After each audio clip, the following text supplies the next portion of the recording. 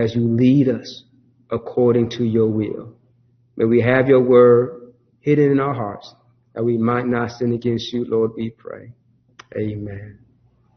Thank you for joining us. God bless you. Appreciate you sticking through this message, even through our little technical difficulties. I want you to enjoy your time of Thanksgiving. Stay safe and be encouraged one to another. And just remember that Jesus loves you, and so do I. Until we meet again, God bless you. May he keep you.